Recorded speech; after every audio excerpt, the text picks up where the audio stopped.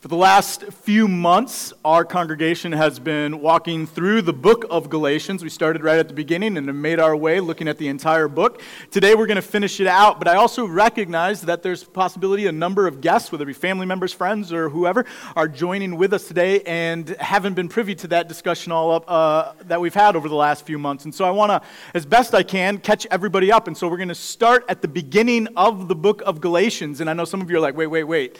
Like, we got things to do the rest of the day, and you're going to start at the beginning so we can finish it out. Don't worry, I'm going to do this, but I actually think this works really well. I'm excited when I started laying out this sermon series in Galatians that we would finish it on Easter, and I think you'll see why I'm excited, but it also works really well to look at both ends of this letter that Paul writes to the churches in Galatia, because I think it captures Holy Week so well and what we're celebrating. So, that's where we're going to be. We're going to start at the very first chapter of Galatians. But before we get into the scripture, if you would you join me in a time of prayer for our hearts and our minds to be illuminated? Let's pray.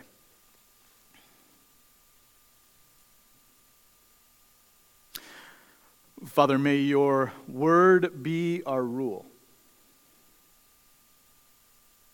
May your Spirit be our guide. And above everything, we pray that Jesus Christ would be our chief concern. Even so we pray. Come, Lord Jesus. Amen. Galatians chapter 1, starting at the first verse. Paul, an apostle, sent not from men nor by a man, but by Jesus Christ and God the Father, who raised him from the dead, and all the brothers and sisters with me. To the churches in Galatia, grace and peace to you from God our Father and the Lord Jesus Christ, who gave himself for our sins to rescue us from the present evil age, according to the will of our God and Father, to whom be glory forever and ever. Amen. Now, Paul starts his letters to the churches in Galatians, and when he does so, he's drawing on a couple of central Jewish narratives. So the first narrative that Paul is drawing from is the idea that you and I as human beings need forgiveness, right? So God set forth before humanity a standard of how we are to live, and this standard was given to humanity through the Jews in the form of the law. And the law not only tells us what we should do and what we should not do, but it really paints a picture of what it means to be human. And as humans, how we are to relate to God, how we are to relate to one another, and how we are to relate to the world around us. Now, as human beings, in the very beginning, we have sinned and we've fallen short of the standard. And so because we've fallen short of the standard that God has laid out for us and how we are to live, we say that we are in sin. And when we say we're in sin, we're talking about it in two different ways. Number one is the idea that you and I do things that we should not do, and we don't do things that we should do, right? The other idea is that we and the world are in sin, which means that everything in this world has been corrupted and tainted and distorted because of sin, and we cannot escape that distortion that sin has brought. And so what that looks like is this. The creation is beautiful, and it's majestic, and it's grand. You go to the ocean, and you hear the waves crashing against the shore. You go to the mountains, and you see their splendor, and it takes our breath away. But everything has been affected by sin. Everything is in sin.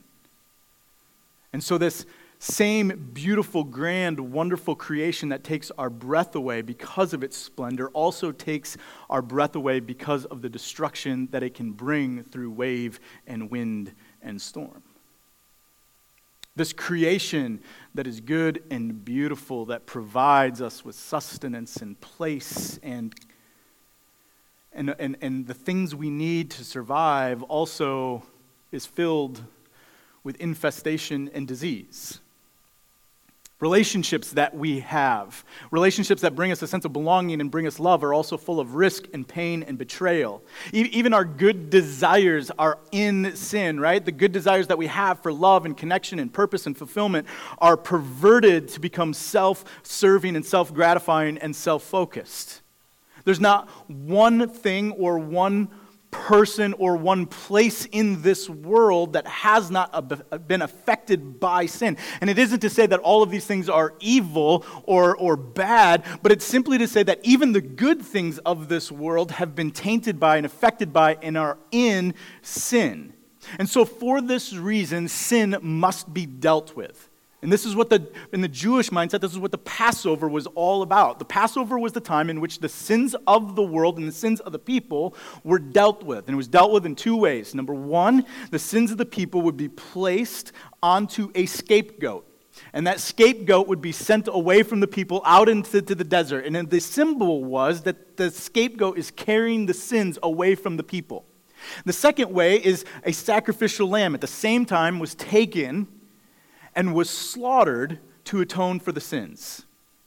So Paul pulls on this theme of needing forgiveness when he says to the letters, our Lord Jesus Christ, who gave himself for our sins. And then he pulls in a second narrative from Jewish history. And he says, to rescue us from this present evil age. For much of the history of the Jewish people, they were in exile. Much of the New Testament was written from a people who were in exile, whether that be to the Assyrians, whether it be to the Babylonians, whether maybe they're living in their own homeland of the Romans, but they are not the ones who are in control, right? They are under occupation. And so this idea was that there is coming a time, the prophets foretold a time in which God would rescue his people by sending a Messiah, and they would be delivered from their enemies, and they would no longer be exiled, but the nation of Israel would be restored. Jerusalem would once again be the capital city in which the temple was present, and in the temple, heaven and earth would meet. And so when the Messiah came, when God sent the Messiah, the people would be rescued from this present evil age, this age of exile, and they would be brought into the age to come. And Paul takes these two ideas and he weaves them together when he says, our Lord Jesus Christ, who gave himself for our sins and to rescue us from this evil age. He takes them, he weaves these two ideas together.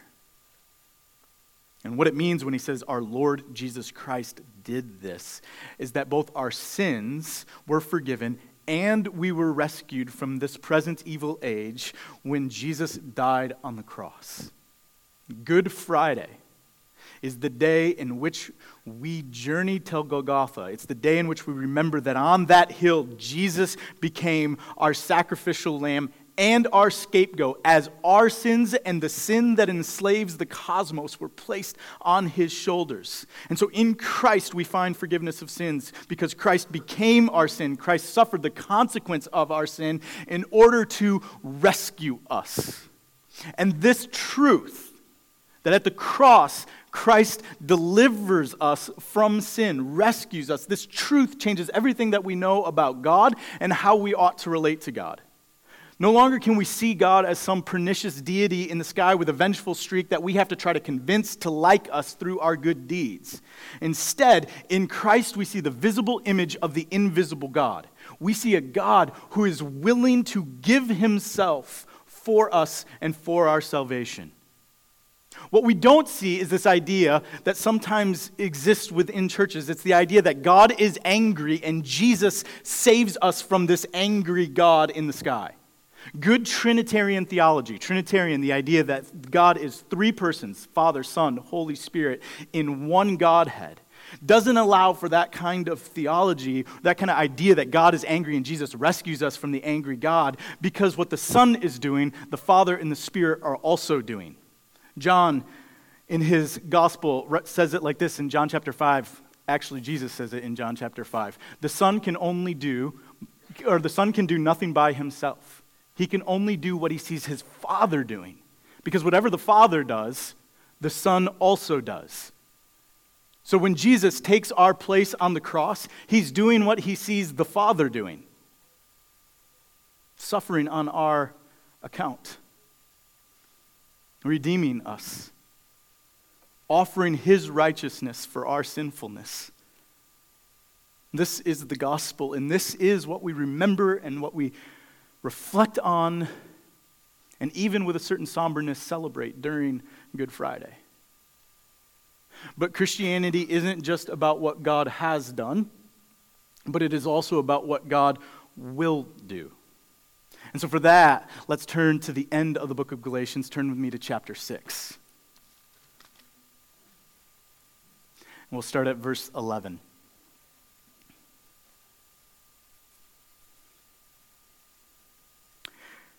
See what large letters I use as I write to you with my own hand. Those who want to impress people by means of the flesh are trying to compel you to be circumcised. The only reason they do this is to avoid being persecuted for the cross of Christ. Not even those who are circumcised keep the law, yet they want you to be circumcised that they may boast about your circumcision in the flesh.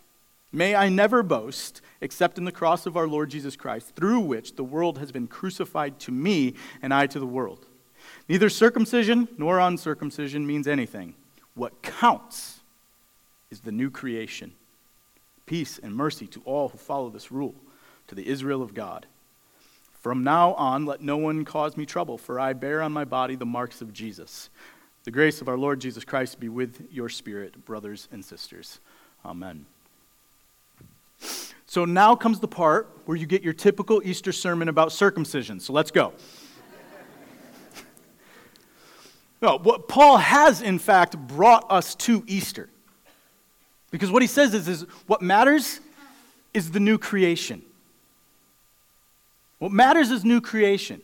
The old way of relating to God, circumcision and uncircumcision, right? These are the ways in which we relate to God, because circumcision was a way in which you marked yourself as a member of the covenant community, as a member of the people of God. And Paul says, no. Circumcision or uncircumcision, those things don't matter anyway, because there's a new order in our midst. And this order has come about not just because Christ has died, but it's come about also because Christ has risen. The crucifixion of Jesus would not carry the meaning it does without the resurrection.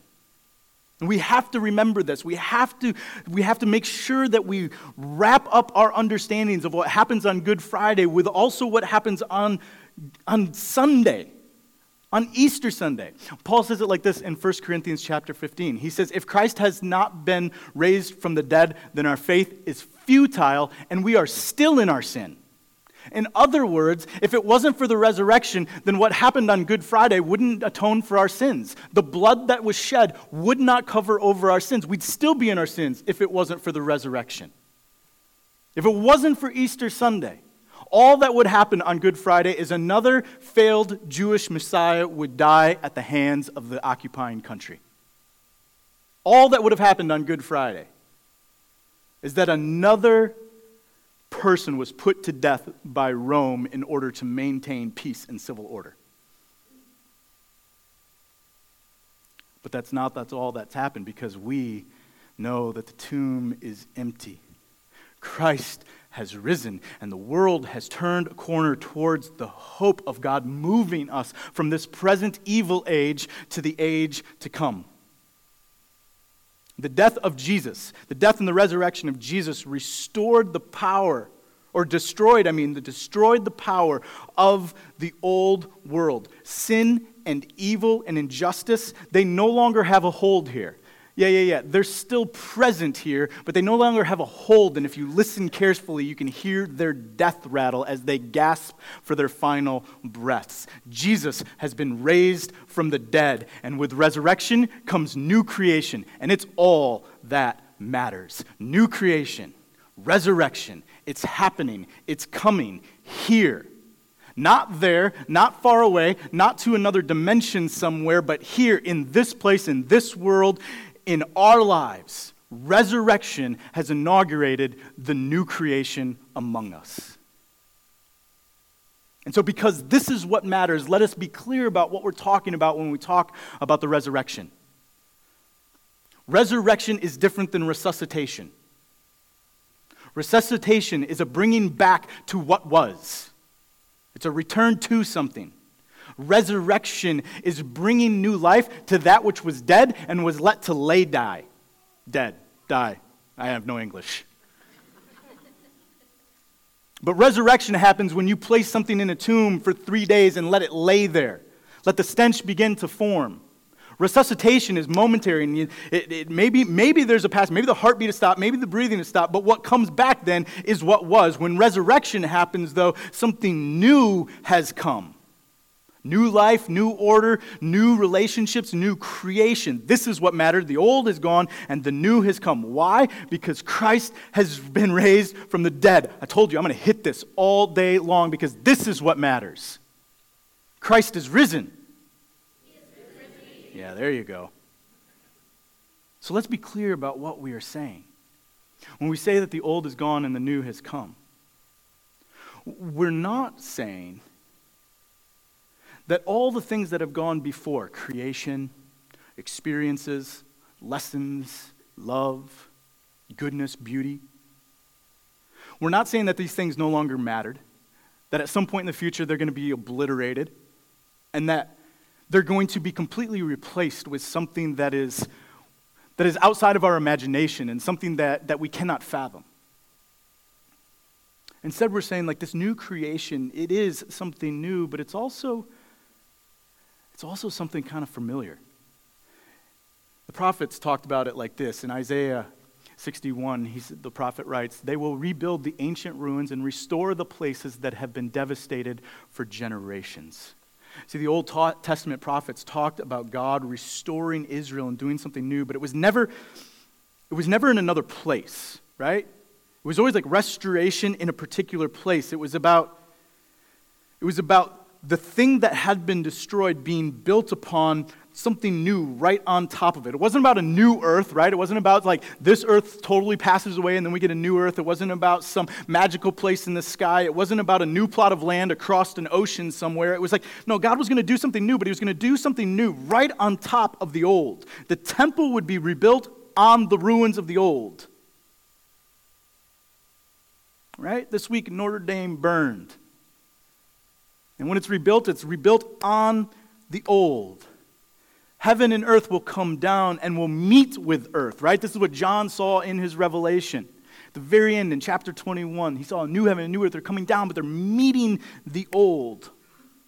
And the Easter story, here's what's fascinating. The Easter story continues with this idea that the restoration won't be like something completely new, but it'll sit on top of the ruins of what has come before. You see, Jesus is placed in the tomb, right? And when the women go to the tomb to care for the body, it's not there. And later, the disciples, when Jesus appears to the disciples, I mean, it's his body, right? They can see him, they can touch him. And yet, it's different because he came through the walls. But yet it's the old because you can touch my scars. Right? The new has come, but it's the new, like, right on top of the old. Or when Jesus appears to his disciples, he appears to them in the upper room. Perhaps even the same upper room where Jesus shared a last meal with his disciples. It's like this appearance happens in the place of the old. Where Jesus, after his resurrections, before he ascends up into heaven, he commissions his disciples with a great commission to go and to make disciples of all nations. And he does so on a hill in Galilee. The land, the place where the disciples are from, the land, the place where Jesus has ministered for so long and they've heard him teach before, and now he's teaching them something new, but he's doing it in the place of the old. And Jesus appears to his disciples another time, and he appears to them on the shore of the Sea of Galilee, and the disciples are out fishing. And you can't help but wonder, like, is it maybe the same shore where Jesus first came into contact with the disciples and said, "Come, follow me, and I will make you fishers of men." And now he's calling them again. But it's something new. It's a new calling, and it's a new mission. But it happens in the place of the old. And on that same shore, after they had eaten the fish, Jesus turns to Peter, the one who denied Jesus 3 times. Jesus turns to Peter and says 3 more times, "Peter, do you love me?" And he restores vocation and calling to Peter's life.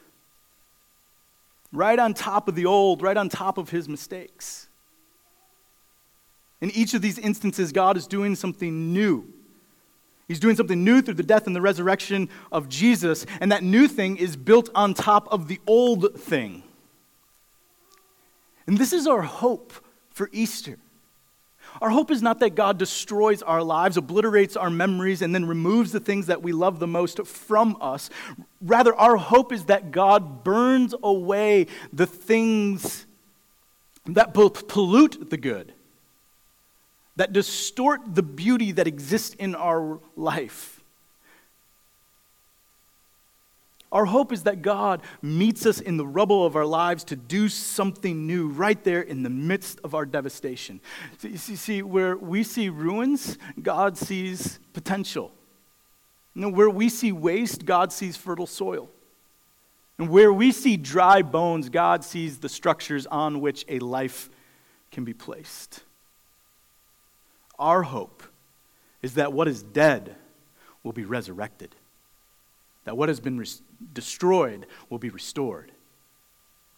The Anglican priest and theologian Rowan Williams says it like this: God will take us back to the place where our cities and temples, our ideals and aspirations, faith and love were destroyed and defeated. God takes us back there in order to build something new. Right there in the midst of our failures, God is going to do something new. And so maybe there's a relationship in your life that lies in ruin. Maybe it's a shell of what it once was, and it's a thing that brings you pain, and it's a thing that brings you grief. And there's a fear that it's something you're just going to have to walk away from and let lie in ruin. But right there, in the ruins of that relationship, God can do something new. God can rebuild what was once broken down. Maybe you've been grieved by pain that you've caused. Okay, pain you've caused either intentionally or unintentionally. And that pain keeps you up at night, and that pain keeps you from doing things because you think you're somehow disqualified. But from the devastation of your grief, God will bring something new. Maybe your hopes and your dreams have been stepped on and beaten and bruised because of the broken world that we lived in. Maybe you've been stepped on and broken down and beaten up so badly because of this world that the idea of dreaming seems impossible, and it's something that fills you with fear, to the fear that like you won't give voice to your hopes and your dreams, or maybe it's so bad that to give hopes and dreams form in your consciousness feels risky. And it's right there, in the broken ability to dream and to hope, that God speaks resurrection. Maybe you're overwhelmed with shame because of what you failed to do, or because of something that happened. And take heart, because your shame is bound up with the cross of Jesus, and you no longer need to be ashamed, for Jesus is not ashamed of you. You see, it's in those broken places of our lives that Jesus is building something new. It's in the rubble of our relationships that new life springs forth. It's in our wounds, physical and emotional, that healing comes, which means you and I do not have to fear. We don't have to fear, because resurrection means that those places in our lives that where we fear things happening, those places where we fear that what we've built, our families, our careers, all of those things, like we fear that might fall apart, or if we fear that it's going to be ruined by the brokenness of this world, or we fear that we're going to see the love that we experience on a daily basis destroyed. We fear death itself, but we don't have to fear those things, because all that matters is new creation. We don't have to despair even when we're standing in the midst of the rubble of our lives, even when that rubble is undeniably a result of our own sin, our own doing. Because it's in the midst of the rubble that resurrection comes. It's right there when we're standing in the midst of the house that has fallen down around us with dust still covering our faces. Right there, resurrection is coming. And the new thing that God is doing will be built on top of the old. This is the grace of the gospel of Jesus. That when Christ forgives our sins and saves us from this present evil age, it doesn't mean that the broken shards of what was good get swept away. It doesn't mean that Jesus is some janitor that comes up cleaning our messes after us. No. Jesus is the cornerstone that is placed into the midst of the destruction that surrounds us, and on top of that cornerstone, new creation will be built. New life will come. New relationships will be established. And this is what counts. This is what matters. New creation. The resurrection of possibility. The resurrection of hope. The resurrection of what's good. The resurrection of love. The resurrection of trust. The resurrection of bodies. The resurrection of lives. This is what matters.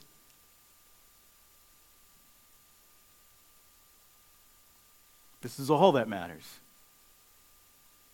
New creation. Peace and mercy to those who accept this good news. Let's pray.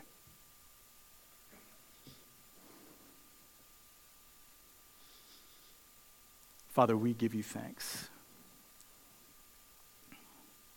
that Jesus Christ is the one who has given himself for the forgiveness of our sins, and that we have been rescued from this present evil age. And I pray that we would see resurrection at work all around us, that this new order of things would be something that we have eyes to see.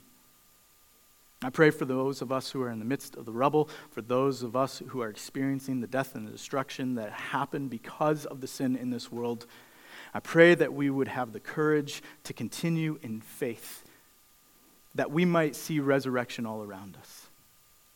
Might we be a people marked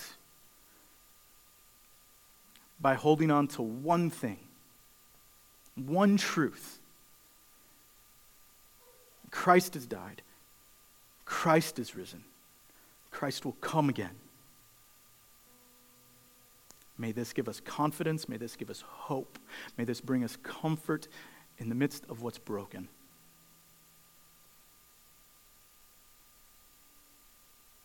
Even so we pray. Come, Lord Jesus. Amen.